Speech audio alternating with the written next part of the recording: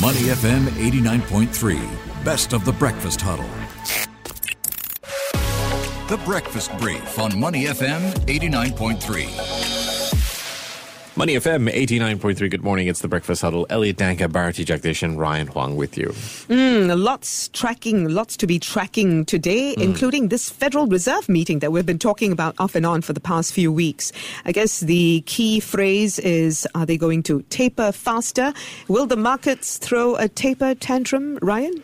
Yeah, it's all about central banks this week, and right at the front and center of it is the FOMC. So we'll know by Thursday morning Singapore time what they are deciding, and what's going to be on the table is whether they will quicken the pace of tapering. So they've been talking about possibly doing that because of the signs of the economy in the US at least, just bouncing back stronger than expected, with the inflation numbers stronger than expected. In fact, last Friday we had a 39-year high. So that's really adding to the feel for this to happen. So also being watched is the dot plot, which will give a bit of an indication of where the Fed officials believe the growth outlook is going to come in the years ahead. So all that in focus, and pretty much telegraphed or widely expected by investors what they will do. So if we see any surprises, if they are more bullish or less bullish than expected, that could be something that could move markets. But by and large, we are expecting a quickening of tapering. So that's going to be from the FOMC.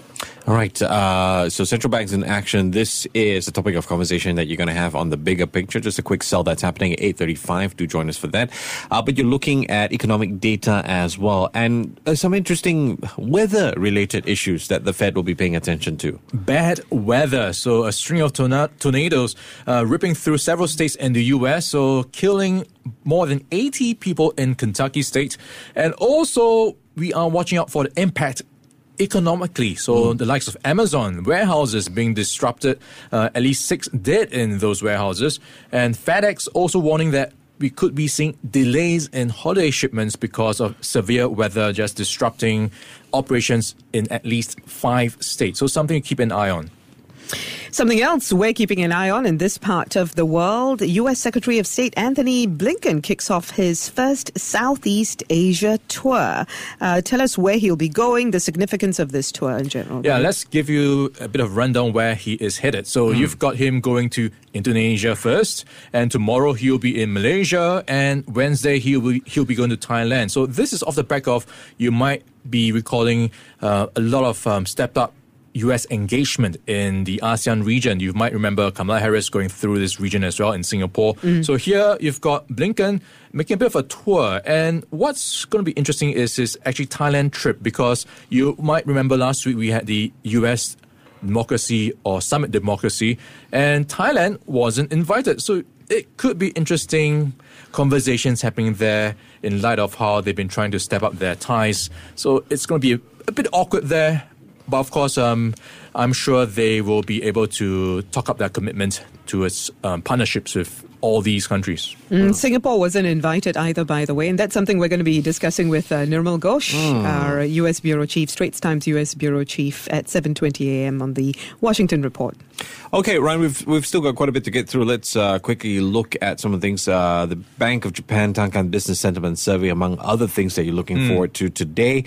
China's big gaming conference happening tomorrow. Yeah, on Tuesday, tomorrow, we are watching out for this conference because we've been hearing about the crackdown on the gaming industry. So here you've got a couple of industry regulators, companies all coming together, and we could be in for some new guidance or regulatory direction from the gaming industry. And on Wednesday, a new casino in the Philippines, and that's going to be expected to open in Clark and at a former U.S. airbase turned Freeport zone. So there'll be one to watch. And for background, Metro Manila has currently 20 casinos, so another one to the list.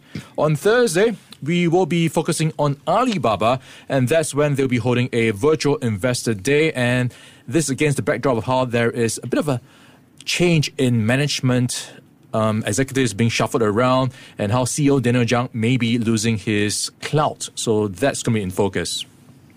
We're also seeing Japan's central bank making a monetary policy announcement that is likely to be significant. Tell us more about that. So central banks, including FOMC and the BOJ, will be in focus. So this will be one to watch because they will have the Tankan survey out today, this morning, and that will be digested as they decide what to do later this week in terms of monetary policy. And we've been seeing quite weak growth in Japan. So no changes expected, and pretty much no changes expected until April 2023. So that'll be one to watch in terms of how much longer they might delay that decision. Just the last piece, and really for the fun of it, an interesting tweet by India's Prime Minister Narendra Modi, and you wonder what this means for the cryptocurrency sphere. Yes, so if you believe his tweet, Bitcoin is legal in India. But his account was hacked. Okay. Yeah, so just for a while, Bitcoin enthusiasts were excited that, hey, they are going to be distributing Bitcoin in India and making it legal tender. That must have done something for share prices at that time, Bitcoin right? prices did go up by 2.1% right? Yeah. to They over went- $50,000. Yeah, they went up to that level finally. So that was actually pinned on a Santa Claus rally, but clearly more than that as well. But here's someone else who tweeted, but his account was not hacked. Apparently he wants to quit his jobs. Your favorite man, Elon Musk. Elon Musk, the guy who doesn't actually need to work. So he's tweeted he's thinking about quitting his job and becoming a full-time influencer. So Oh my God. he didn't elaborate, but we'll see if that happens. He's kind of already that, isn't he? I feel under the influence now. To listen to more great interviews, download our podcasts at moneyfm893.sg or download our audio app. That's AWEDIO. Available on Google Play or the App Store.